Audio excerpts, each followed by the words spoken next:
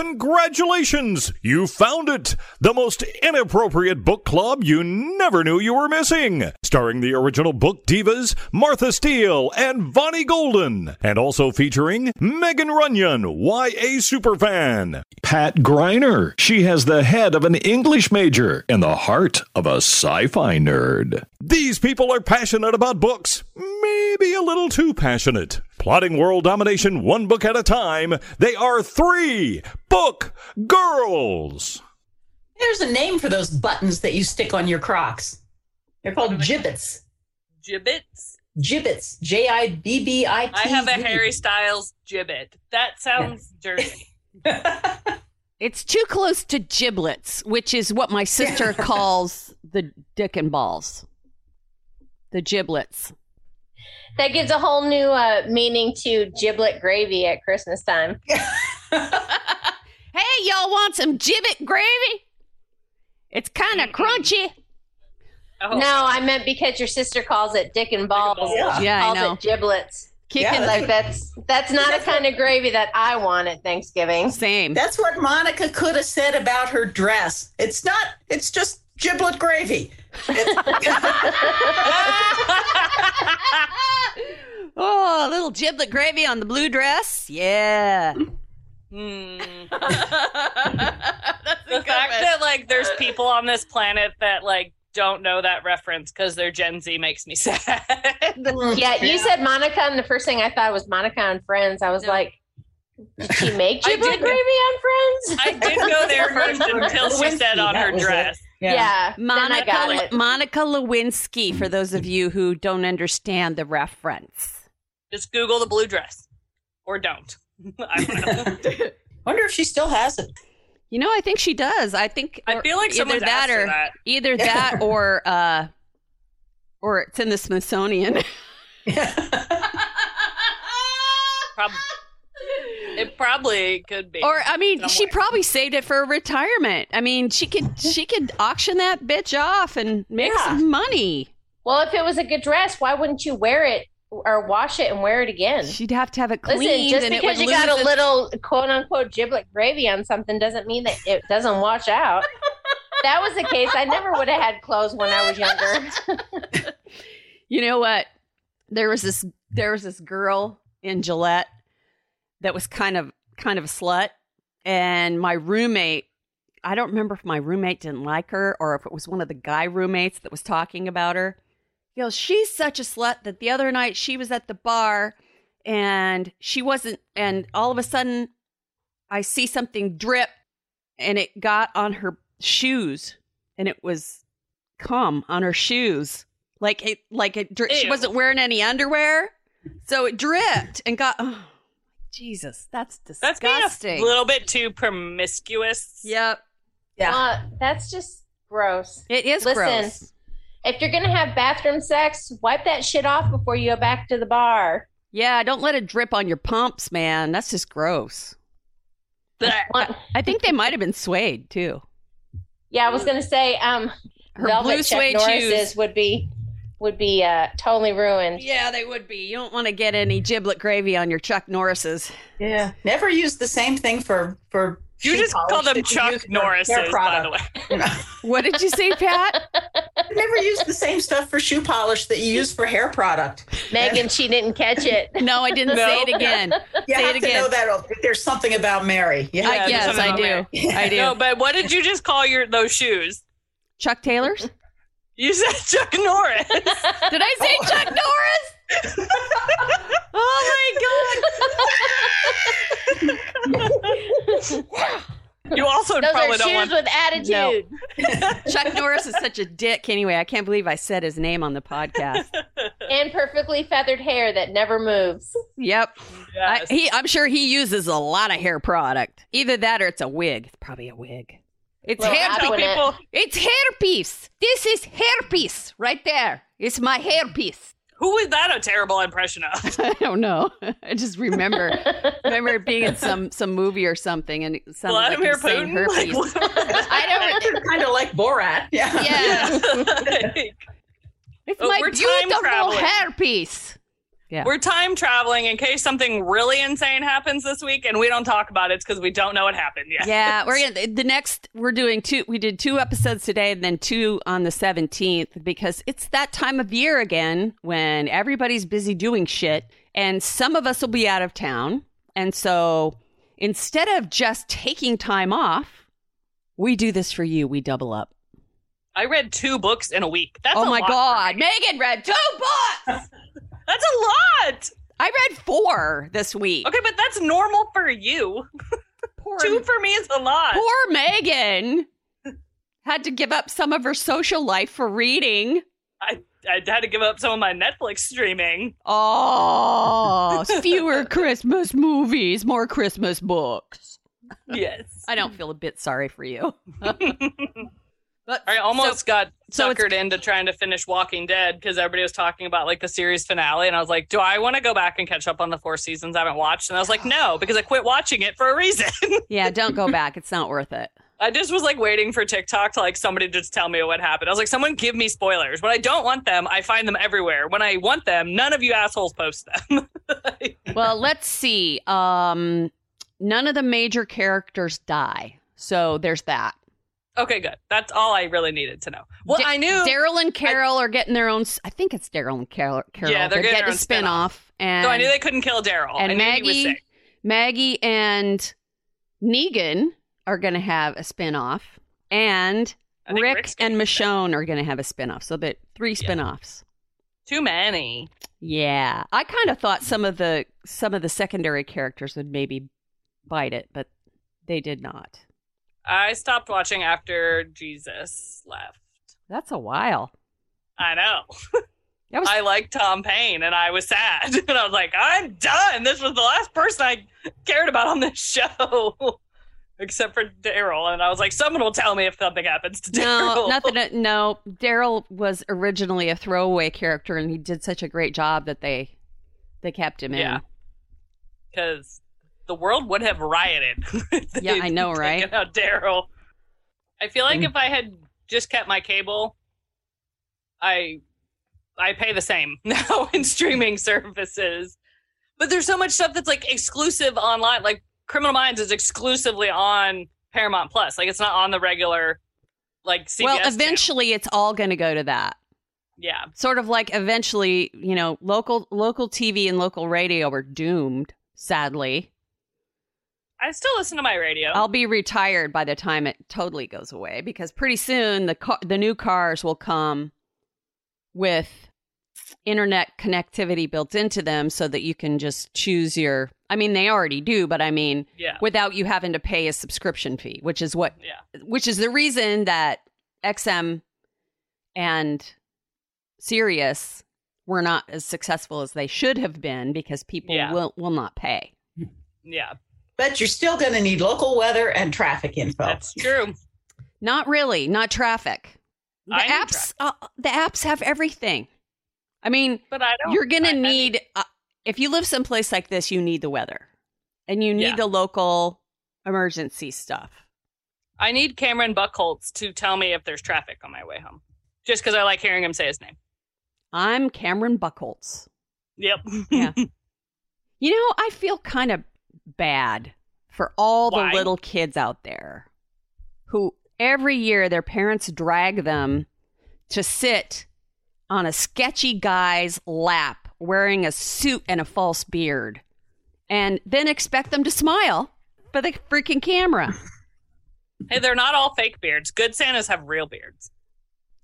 Have you ever known anybody that plays a mall Santa that isn't fucking sketchy? I've never known anyone to play a mall Santa. Oh, actually, Calvin. I know another guy here in Casper who, I don't know if he's does mall Santas, but he does like Christmas parties and stuff. And he's a good guy. See, and has an authentic beard. Yeah. See, Calvin had an authentic beard, but he was kind of a weird dude too. He was nice, but I don't know if I'd want my kids sitting on his lap. I don't know. It feels weird to me that we tell them constantly, don't talk to strangers, don't this and that, and then you hand your baby over to some random dude and expect them not to freak out.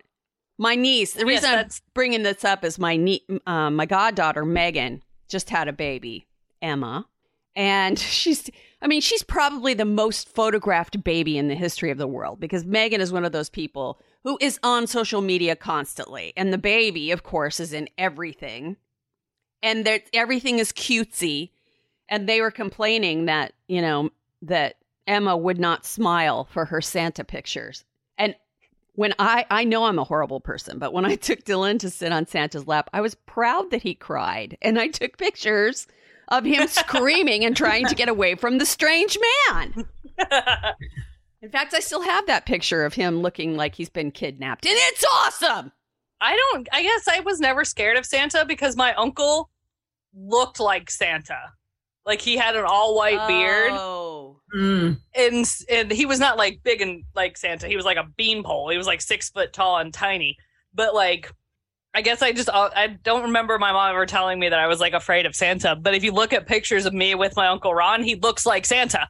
So like, I probably never really was like, what is happening? Like, it's just weird, the expectation we put on our kids for stuff like that. And like, I don't blame little kids for freaking out on those big, like Disney characters and Easter bunnies.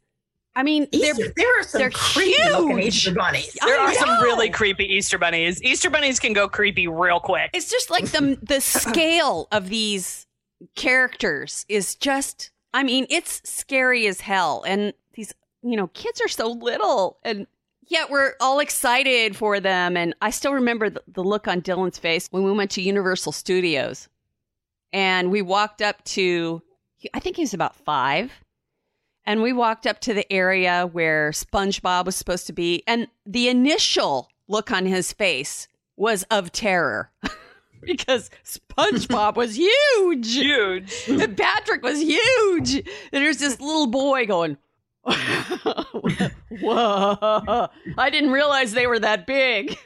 At least they're living creatures. I grew up very close to Hershey Park in Pennsylvania. It's like a giant candy bar. Gigantic candy bars. I mean, you're standing there and somebody taps you on the shoulder, you turn around and it's an 8 foot tall crackle bar.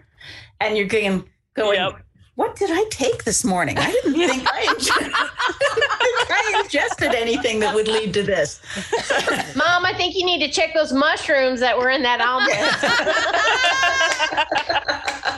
I always love, though, the little, like the toddler little ones at Disney, like when they see Pooh and they're like, oh my God, it's like the most giant Pooh Bear. And they just like run up to him because they're like, they're so excited. On the kid, though. I mean, the scale is really, to some kids, terrifying. Yeah. Even if it is 2 plushy. feet tall. Even if it is plushy. Yeah. I mean, you're 2 feet tall and you're used to carrying Pooh, and now like Pooh Bear is like 6 foot tall. Hello there, little boy. Pooh Bear doesn't talk. So you say. I don't think he does. He might now, though. Mickey can talk now, so maybe he can. But the ones you see at the park don't talk. No, they don't. Yeah. No. Mickey can now, though. Probably some guy from Florida saying, hey, what are you doing over there, kid? That's more New York. Why do they sound like New York? Sorry. I was like, is that Florida? Sorry. I don't know who I always thought was creepy was the Easter Bunny on the Santa Claus, the Tim Allen Santa Claus movies. Yes. That Easter Bunny is creepy as fuck. I'm sorry, it is. And when he's like all flirty with Mrs. Claus's mom in the third one, that's even creepier. I am so excited for the Santa Clauses, like the Disney Plus series, which I know people are hating on all over the place on the internet. And I'm like, I don't care. Tim Allen is back as Santa Claus, and no one's going to fuck this up. Why are they hating on it? Because he's a Trumper. Well, yeah, it's because he's and they're like, he's waging war on Christmas. Like, he's saying there's a war on Christmas. I was like, can't you just fucking enjoy a Christmas movie? I mean, it's Tim Allen. It's not political in the Santa Claus. No. It's a Christmas movie. I'm not even thinking about Trump when I'm watching this. No. And I'm on, it's a series, the new one. And I'm one episode behind. I have to watch it. It's once again that how do we separate the character from the individual? Yes. I mean, it's an ongoing agreed. argument with everything. I mean, depending on where you place your loyalties, My philosophy on the TV side of it is I've already paid the man because I paid for my Disney Plus subscription. So I might as well watch it. Listen, there's a line like, who's that one dude, that anti-Semite? Oh, Kanye. Okay, now that's a line. I wouldn't watch anything with him in it. I agree. But just because of somebody's political beliefs, even if I don't agree with it, I'm not going to not watch him in a movie if he's a great actor. Yeah. It's kind of like, have you ever worked with somebody who you like as a person, but you don't like as a coworker? Yeah, all the time. Yeah, it's the same thing. But all the Gen Zers are like, it's Tim Allen, and he's saying there's a war on Christmas. And I was like, shut up and watch the fucking show. Shut up. And that's funny because, it really, Santa Claus is more... I mean, people who are like those War on Christmas people, I mean, that's don't take the Christ out of Christmas people, right? Right. Okay, so Santa Claus isn't really on the same team as them anyway. No. Well, I think so they're saying that he's one of those, like, who's saying, like, we're... Yeah. I know. That's what I'm saying. Christmas. That's what I'm saying is that if he were really one of those people, if he was that hardcore, he wouldn't play Santa Claus. Right. Yeah. When That's it's cute, his daughter plays his daughter in the show. And so they were like interviewing her and she was like, I never realized how much it meant to people for him to be in that suit until we did this show, and watching everyone on set react to him being back in like the Santa Claus suit and being Santa Claus, like for the movie. She's like, I never really understood it until I saw it happen. And I was like, yeah, like he's Santa Claus. Yeah, see, I need to watch it because I totally Googled tvguide.com to find out when the Santa Claus movies were playing on Freeform. So that I could watch them. Because I love those movies. Everybody's got their traditions at Christmas time that they feel like. For me, it's Christmas Vacation. Oh yeah. Now, Cousin Eddie is very problematic in real life. Yeah. So I mean, you could look at that. For me, it's Christmas Story. Story. Oh yeah. And there's supposed to be a sequel or a there remake. is. Yeah, I've seen the previews of it. Christmas Story Christmas. It's where Ralphie's grown up. And I watched it. Yeah. It's a little cheesy, but I liked it. There were parts of it that I was like, really, guys? Well, what's it on? I think, is it on Peacock or HBO Max? I don't know, because that's not one I never was a Christmas movie person, so I've never looked to see. We watch the crap out of that every year. That one and Christmas Vacation are the two that we most watch. I mean, I used to watch the Peanuts one when Dylan was little. It's on HBO Max. I was little. Oh, okay. HBO Max. It's on Hulu, Amazon Prime. It's on all the paid channels then, huh? Practically. And I love White Christmas. It's an oldie but goodie. White Christmas. I get teary every time they march the general in there and the snow starts falling and they open. Yeah. That's a Wonderful Life. A Wonderful Life. That's I'm thinking I love that Life. One too. I know which one Pat's talking about. Yeah. The Bing Crosby, Danny Kaye one. Yeah. But I'm sorry, all of these new Christmas songs that are out, some of them are pretty good, but there's nothing like Bing Crosby singing Christmas. Don't say that, because you know what? That's my biggest pet peeve of the world. And I'm just telling you that carols. As a person who plays songs on the radio, there is nothing worse than playing the same Christmas songs every fucking year from the beginning of time to the end of time. And that's all you get. You get Rockin' Around the Christmas Tree. You get Feliz Navidad. You get Bing Crosby's White Christmas. You get Brenda fucking K or whatever her name is. Brenda Lee. Mariah. Rocking Around the Christmas Tree. Now, wait. Now, Mariah is the new generation. Yes. And what I always hoped would happen is that you would get maybe one or two new Christmas songs a year, and then you could put them all in so that instead of playing the same fucking There's a ton of artists that have Christmas. Yeah, I was going to say, but you know what? They don't repeat them that much because I listen to the station that plays all of Christmas Like I was listening to it when I was driving back from Kansas, and they play, it's mostly new artists. They don't play the old stuff very much. Well, that's what we end up playing. Oh. I like the old stuff because that's always what we played like when I was little. So it just kind of makes me think and that's why we play those. Yeah. But it's like, I get frustrated because it's like, come on. Elvis Presley, Blue Christmas. Come on, you have to like that one. Christmas. Oh, no, I do not like Blue Christmas, but the one I hate most is the John Lennon Christmas song. Yeah, I hate that one. I don't like that either. I absolutely hate Feliz Navidad. If I never hear that song again, I want to wish you a Merry Christmas. Why did I fucking say that? Because you bitches are gonna like Feliz Navidad. Shut up! Espero año felicidad. I love that song. That's why we have to play it right there. That's why. God. I saw an interview a week or two ago. It was Chelsea Handler. Oh, God. And she was talking, I forget who it was, but she had gone to lunch with some other famous woman. Mm-hmm. I think it was the journalist. And unbeknownst to her, they were joining at lunch Woody Allen and what's her name? Sue Lynn or whatever her name is. Yeah. And she said, I had no idea we were having lunch with them. And she said, so I waited, I just kind of sat through lunch most of the time. And she said, so we hit a lull in the conversation. And I looked at Woody Allen and said, so how did you two meet?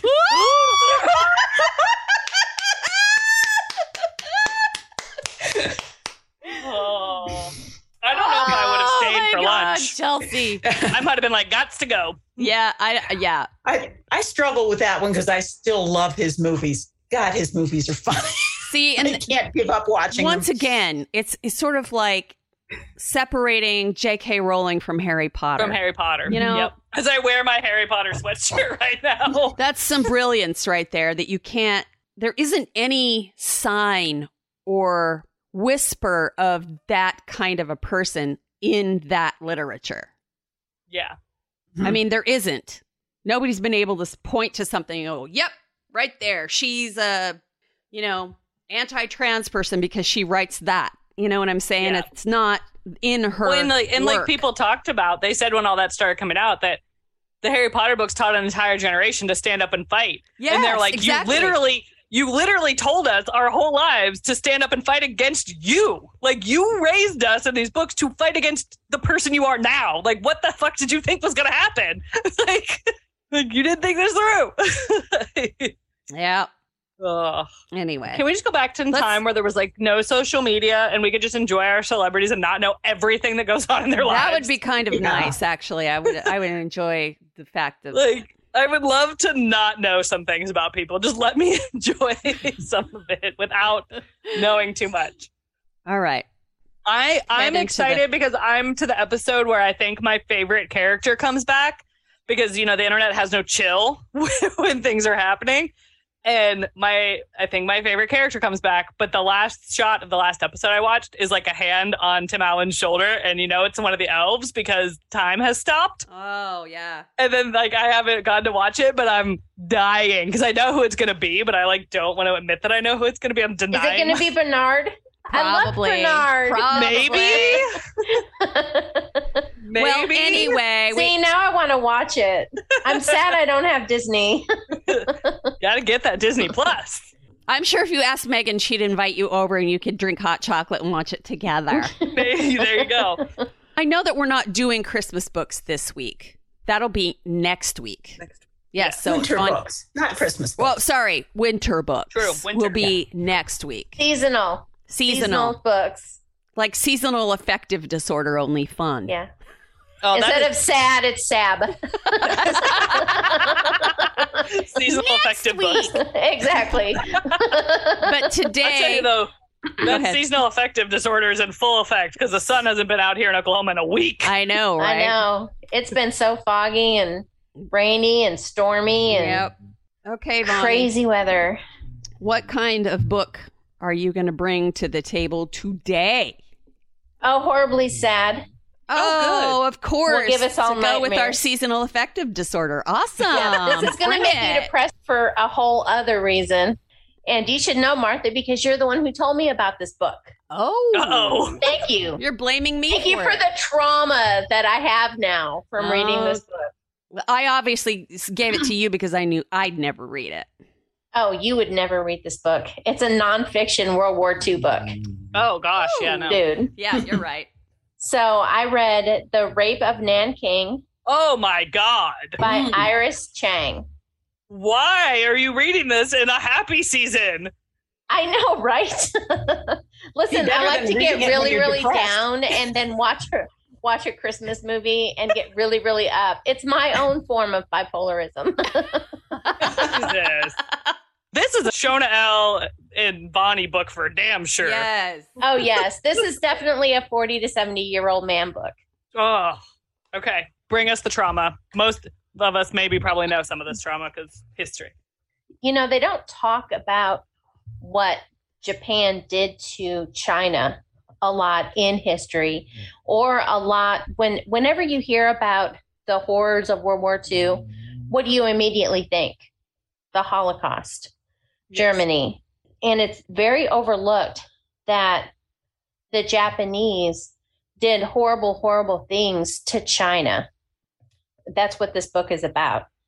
Nanking was the capital of China. It still might be the capital of China. I don't know. I have to look that up. Not great with current history. That's Beijing now. Beijing. Yeah. Okay. And this is December of 1937.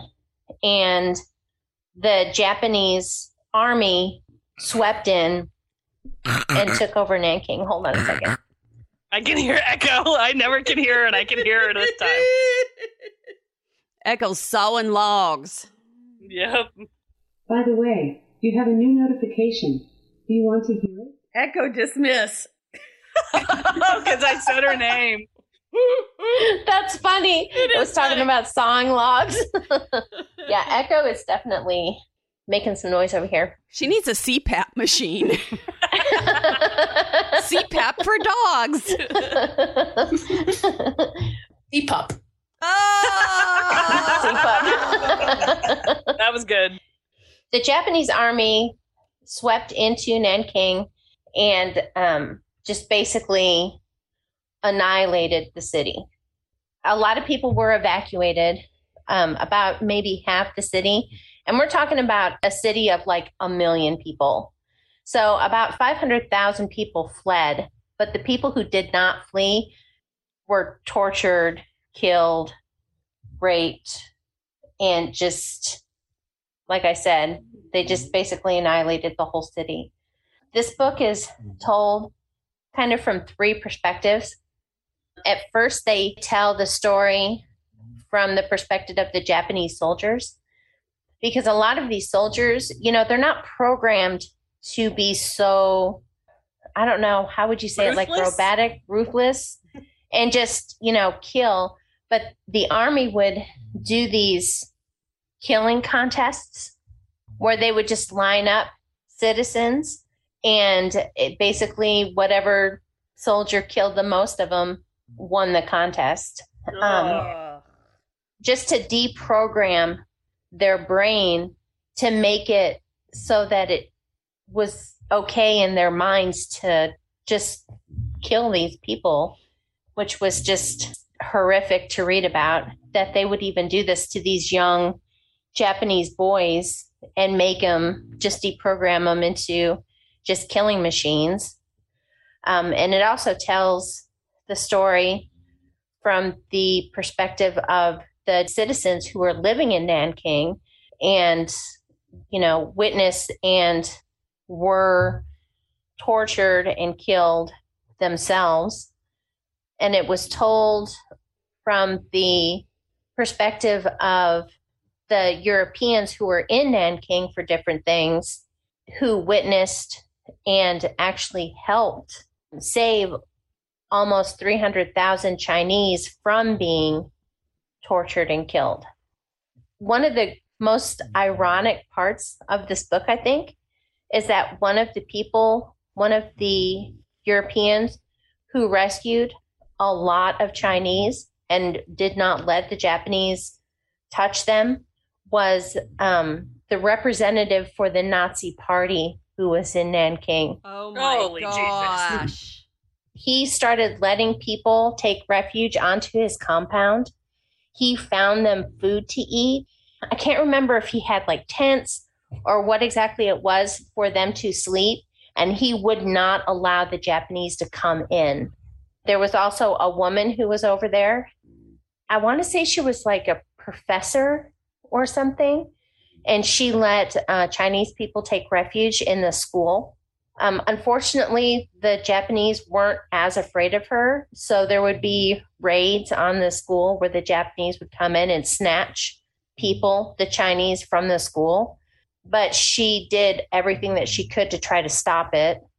And another one was a surgeon who was over there working at a Red Cross hospital. And the Japanese didn't even care that it was a hospital, a Red Cross hospital. They were just going in and taking over these hospitals. And he did everything that he could to try to prevent it. Even when he was the only surgeon in the whole hospital, he worked basically 24 hours a day doing surgery, trying to save injured people, citizens. Just to hear their stories, it makes you feel very insignificant when you hear about just the heroic stuff that these people did to try to help the Chinese citizens when they weren't even part of China. They weren't even citizens of the country themselves. Another one of the amazingly sad parts of this book is that the Japanese government denies that the incident even happened, or they tried to play it down. So the actual counts of how many people died has never really been determined. The Japanese government tries to say that it's only, 20 or 30,000 people, but that's still a shit ton of people. That's a shit ton of people. But when you look at what the estimated amount is by outside sources, it's more like 400,000 people. Yeah. And it wasn't even that they just killed them.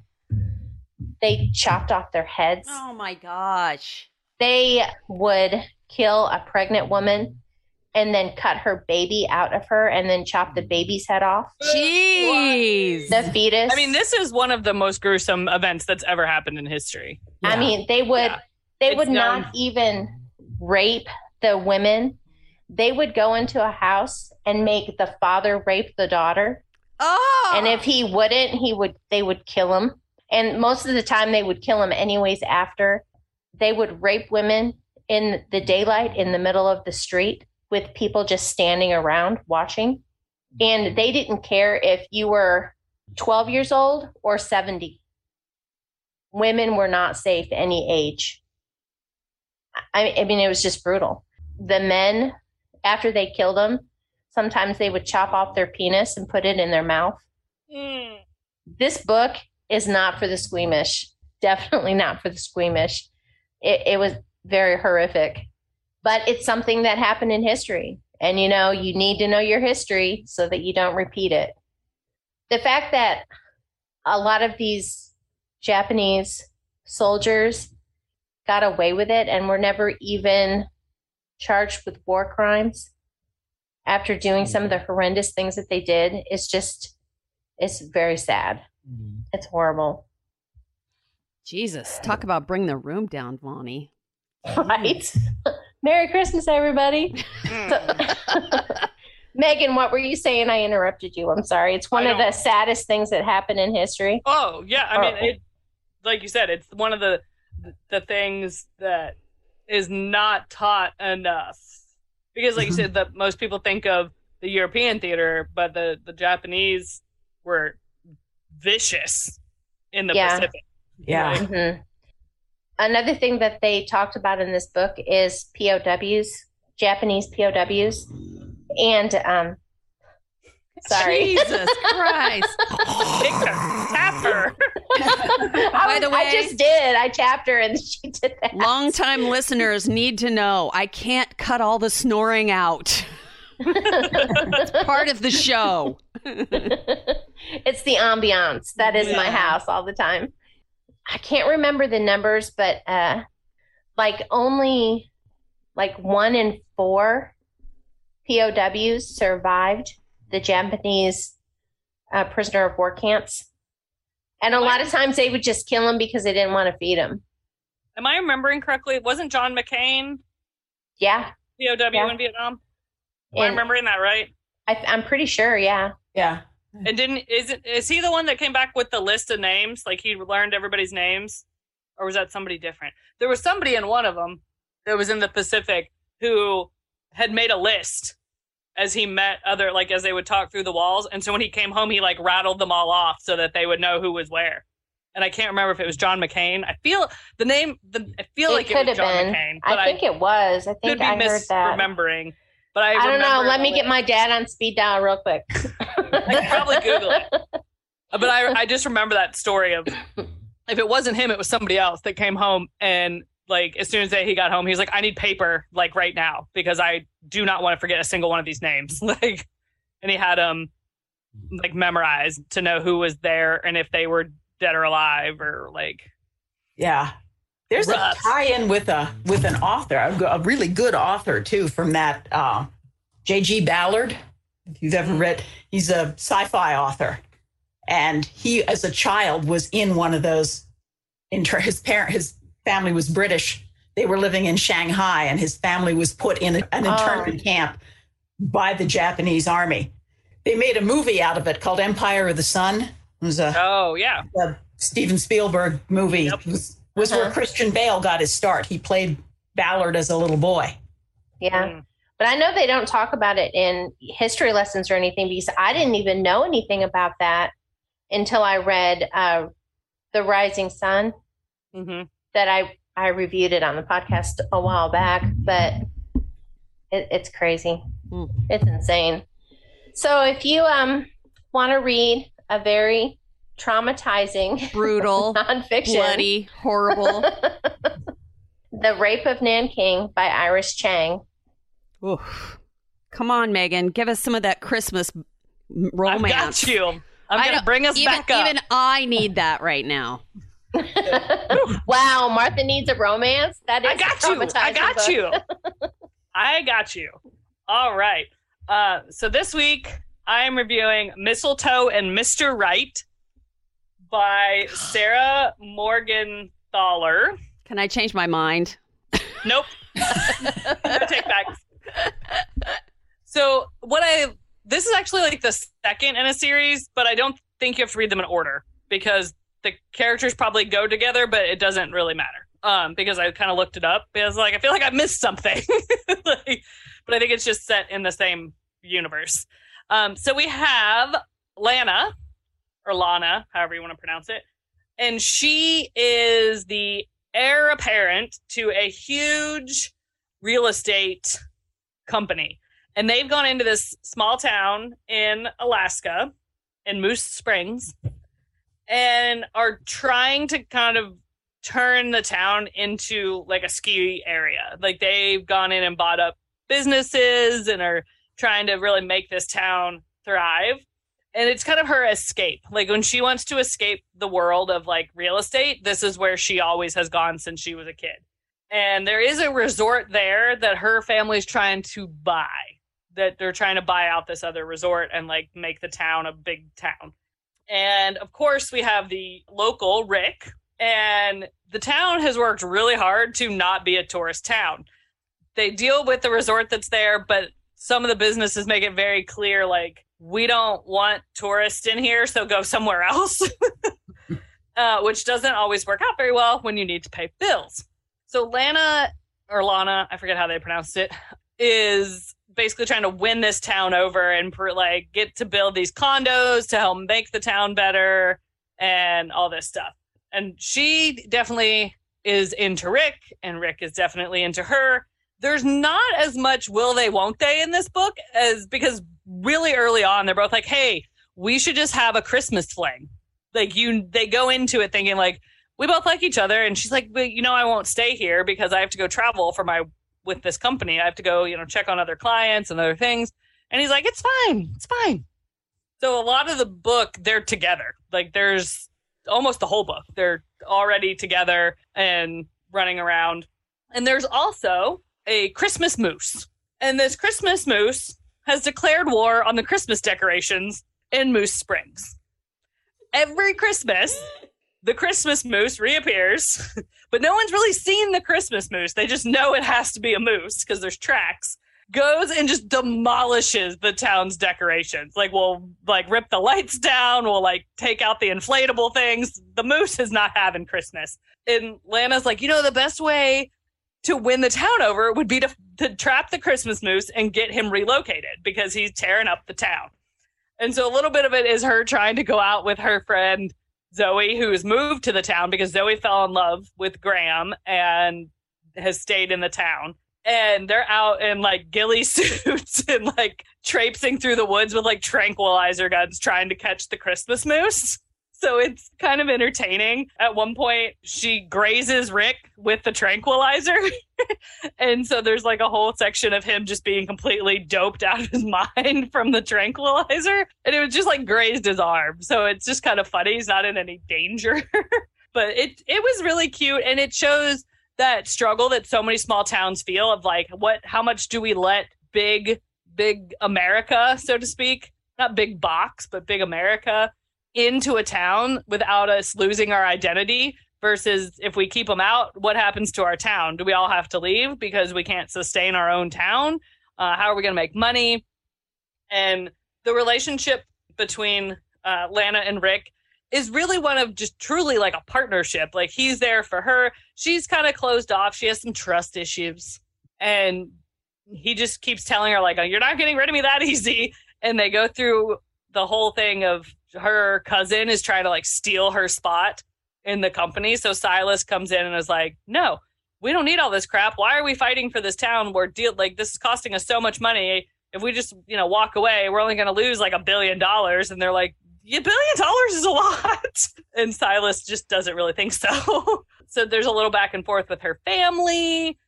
He's raising his nephew, Diego, and Diego's a very typical teenager and just lives off cereal and gets himself in a little bit of trouble and have to sort that out. But it's just kind of cute. And I did like that it wasn't just do they secretly like each other in the town trying to conspire? Pretty early on, they're both yeah, we should get it on. We should just do this. And it's just fun to watch their relationship and watch her try to win the town over and then the town trying to decide, are we going to let her win us over? And there is a little rough patch towards the end of the book that I won't spoil. But it was cute. It was a cute read. I actually tried to read it last year and I just really couldn't get into it. So I just put it on the shelf, put it back on the shelf and circled back to it this year. And it was cute. And that is Mistletoe and Mr. Right by Sarah Morgenthaler. Awesome. Are we all now out of yes? Sad Thank you. Yeah. Okay. Stop making me look. Stop making me look back at it. Pat, let's get too far out of that because my book has a rape in it too. Oh. This is a roller coaster of an episode. Yes, it is. Damn. I read The Roundhouse by Louise Erdrich. And this is a book that is the middle one in a trilogy, but it's not the sort of trilogy where you have to read the books in order or even have to read. You don't have to read all three of them, is what I'm saying. The trilogy is called the Justice Trilogy. They're loosely connected by themes, and they're all set in the same fictional town of Pluto, North Dakota. By the way, when I re-listened to the podcast, I totally missed your Pluto joke when we were recording, and I laughed out loud. Woo! I was listening to it, I was like, how did I miss that the first time? The action at the heart of this book is the narrator and the main character, Joe, is a 13-year-old boy, and his mother is raped. He and his father see her driving home, speeding home. They go to check on her. She's bloody. She smells like gasoline. She's obviously been beaten.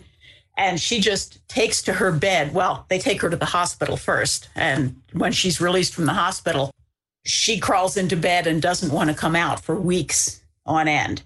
She's not willing to talk about the incident at all. And Joe decides that he has the responsibility to find out what happened and who did this to his mother. So the majority of the book is Joe's attempts to solve this crime. He and a couple of his other young teenage friends go out. They search the area where they believe this happened, which is what the roundhouse refers to. There was an old roundhouse, a railroad repair facility on the reservation. And so they search the area. They find what they think may be a couple of clues. They suspect various people in their community. At one point, they find a 6-pack of beer out there and they go, well, the priest drinks this kind of beer. So we got to find out or drinks beer. We got to find out if this is the kind he drinks. And so they go down that rabbit hole for a while, but that's not the man who committed the rape. They also, Joe, not all of them, but just Joe, finds a doll floating in the water of a nearby lake. And he pulls this doll out and opens it up. And there's $40,000 stuffed inside it. He shows it to the wife of an uncle of his. And she says, she's very smart about it. She's like, we tell nobody. They go to a town several miles away from the reservation, far enough away that they're not well known. And she has him open a bunch of different bank accounts and they put the money here and there and divide it up into like 10 different bank accounts. And she said, this is going to be your college money. And just keep these passbooks, put them away. Don't tell anybody about them. Joe and his friends spend most of the summer trying to figure out this crime. Meanwhile, we are also introduced to a woman named Linda, who is a white woman who was adopted by an Indian family as an infant because there were twins born, Linda and her brother Larkin. And Linda was born with some physical deformities, and the parents just didn't want to deal with that. So they gave that baby away. Larkin is absolutely an asshole, a totally worthless human being, but he needs a kidney transplant to stay alive. And so who does he find but his long estranged twin sister, and pressures her to give him a kidney. I know this sounds like it doesn't fit into the plot, but there is a tie-in. There's a very good tie-in with that. A lot of what this book is about the way the justice system is really, really messed up as it applies to reservations and the people who live on them. Something that I was not aware of was that a white person who commits a crime on an Indian reservation cannot be prosecuted by reservation legal authorities. And that has a big, big function in the plot of this book. Joe's father, the husband of the woman who was raped, is a tribal judge. And one of the things that Joe learns, he's always thought, oh, my father is a judge and he's a source of wisdom and justice for our people. But in fact, his father doesn't get to deal with any very weighty issues at all, because the way that the legal system has allotted power to the Indian judges, they deal with minor petty thefts, very minor, maybe vandalism, but they can't prosecute whites who come onto the reservation and commit crimes. A lot of the book also has to do, another topic that's really very timely now, is the fact that Indigenous women are the victims of sexual assault at an appallingly high rate, and very, very few recourses are available to them, particularly if their attacker is white. So it's not a depressing book, but it's a serious book. Joe is dealing with very serious issues, and there are some serious repercussions that come out for the various characters. But again, as with all of these Erdrich books that I've taken to reading lately, the characterization and the evocation of the community as a whole is absolutely wonderful. You feel like you know and are living right there amongst these people. So it's a book that's very serious. I've read all three of the Justice Trilogy books now. Talked about one a couple of weeks ago. The third one is La Rose, which Martha has reviewed in a past episode. Mm-hmm. Episode 80, I looked at it. If anybody wants to check that out. Yeah, you can go back and catch Martha's review of that one. They're just extraordinarily well done books. In fact, this one won the National Book Award. It came out, I think, in 2012 and was a winner for that. Well deserved. So that is The Roundhouse by Louise Erdrich. Awesome. I don't think I've read that one. I think I might have tried to read that one. Because after I read La Rose, I think I kind of went back and it was just too depressing for me. I'm pretty sure I DNF'd that one. Okay. I can't be the only one with a happy book today. The look on Martha's face says, yes, you can. Sorry. Keith, where are you? It's almost this is the last chance for me to review this book, and that's the only reason I'm doing it today. Mm-hmm. All right. The book that I chose this week is called Babel, An Arcane History by R.F. Kuang, Kuang. Is that how you'd pronounce that? Kuang? Anyway, Probably. This book is technically a fantasy novel, which is why I avoided it for so long. But it kept popping up on so many of the end of the year lists that I just felt like I was missing out on something by not trying to read it. So yes, I caved in to the pressure and decided to give it a try. And the main reason that I decided to read it was because in the description, it mentions one of the books that I really liked, which was Jonathan Strange and Mr. Norrell by Susanna Clarke, which I absolutely loved, but it was a doorstop. And this one follows suit. It's a doorstop. It was a huge book, but it also was not my kind of book in that it read a lot like historical fiction. The time, for example, is 1828.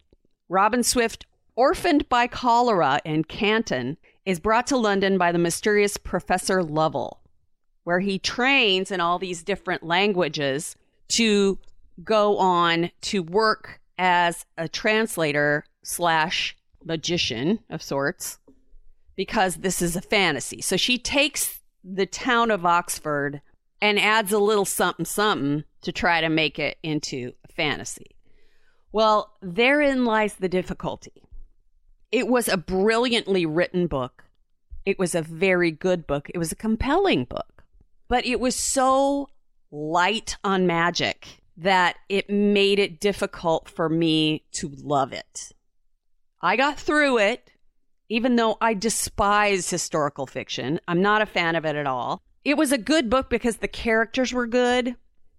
Basically, this young man, after having been snatched from his home, living on the docks in Canton, the guy brings him to his house in Oxford, and he treats him so poorly that you just spend the entire time feeling hideously bad for him, because the guy doesn't treat him like he would a child. I mean, he treats him just horribly.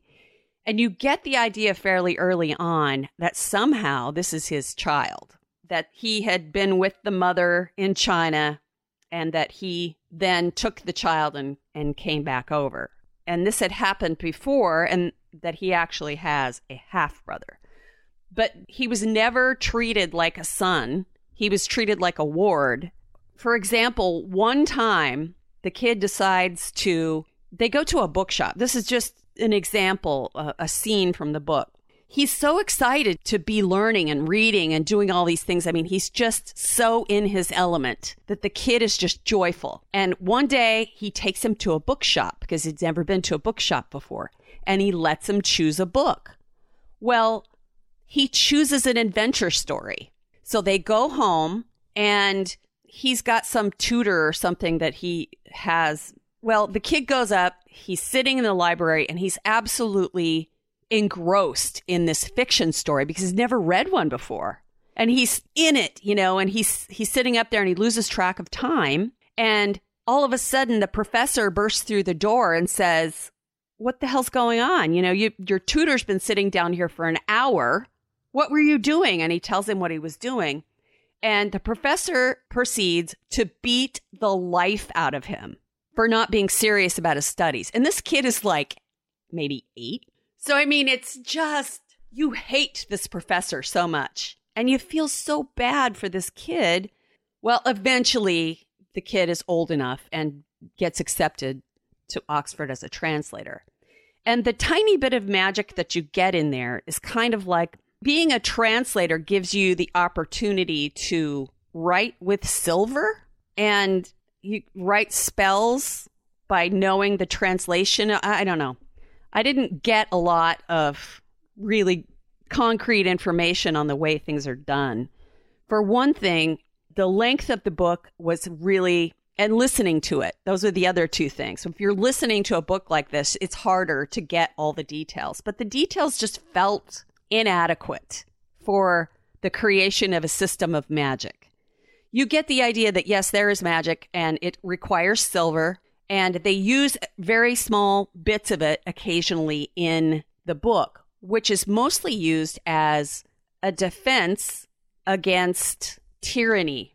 Because all of these kids that are the main focus of the book are from other countries, and they've been brought to this area as tools to use for this magic system. So it's a lot about revolution, I guess. So it's very, very political as well, because at one point they discover this plot that these professors are trying to talk the British government into attacking China. And so politics, blah, blah, blah. Not my thing at all. But having said all of that, it was still a pretty dang good book, and it was written very, very well. So if you're a fan of historical fiction and you kind of have that background anyway, I think you might enjoy the book. And especially if you don't care an awful lot about the magic, you might enjoy it. Because it was really kind of a fun journey, and the story was well told. Not for me, but still, I gave it 4 stars because it was really such a brilliant story in itself. And that's called Babel by R.F. Kuang. Interessante. Somebody who likes historical fiction might enjoy it. And obviously, an awful lot of people did like it because it really... It's a good choice reading. Yeah, it really got a lot of attention. It got nominated for a lot of things. It really was good, but for somebody who was looking for a fantasy novel, it just really didn't have enough of that to like justify the length of the book because it was really long. Let me see. How long was that sucker? I guess it was only 545 pages, but still, it felt... Still a hefty book. Yeah, it felt really, really long. Yeah. It's not Cassandra Clare territory where it's literally 1,000 pages, but it's close. No, but I mean, like I said, there wasn't a lot of time spent explaining the magic portions of the world. I mean, you know that it's used in everyday things, and it kind of skims across that stuff. But for me, it just didn't. I think that could have been enhanced quite a little bit to make me feel more like I was in a magic world versus I was in England in 1828, and there was just a little magic thrown in for flavor. Gotcha. All right. So now we're back to Santa Claus. Mommy was kissing Santa Claus consensually. Yeah. Yeah, I'm thinking. Yeah. Although he is a man in power. So there might have been some coercion there. Might be some coercion. Subtle coercion. But who doesn't like a hefty man with a beard? In uniform. Yeah, in uniform. That just seals the deal. For you, the beard, no, I would make him shave. Are Santa fantasies called Santasies? Oh! Maybe that's why depression's so high at Christmas is because women don't get their fantasies fulfilled from Santa suits. More guys should really have a Santa suit just for, Christmas emergencies. And then it could be Christmas in July. Yeah. And June. And April. And March. And May. Ooh, Santa. You have such a big bag of goodies. You have such a big sack. Ew. Megan's vomiting in the background. I'm fine. You talk about your weird Santa fetishes. Well, I mean, Santa does have everything. He wears a uniform. He's outdoorsy. He's giving. So why would you not want to have a fantasy about Santa? He obviously doesn't care if you're a little curvy because, I mean, obviously. See, I'm kind of getting on board with this now. He always has cookies and hot chocolate in stock. I know. Yeah, but he comes to every house in the world in one night. There's just not going to be a lot of satisfaction there. Well, I mean, you only have to share them one night a year. So the S in STD stands for Santa. We're going to elf jail for that one. Now let the zinger go. His holly berries are a little redder than normal. I knew she was holding on to one. Oh, God. And that's going to do it for Three Book Girls. God, that's terrible. Can't get enough of Three Book Girls? Check them out on Facebook, Twitter, and Instagram. Follow them on TikTok, YouTube, and check out their website at 3bookgirls.com. And join the group 3 Book Girls Tribe on Facebook. If you really love them, share the podcast with a friend or join them at one of their live events. 3 Book Girls, a Steel Trap production.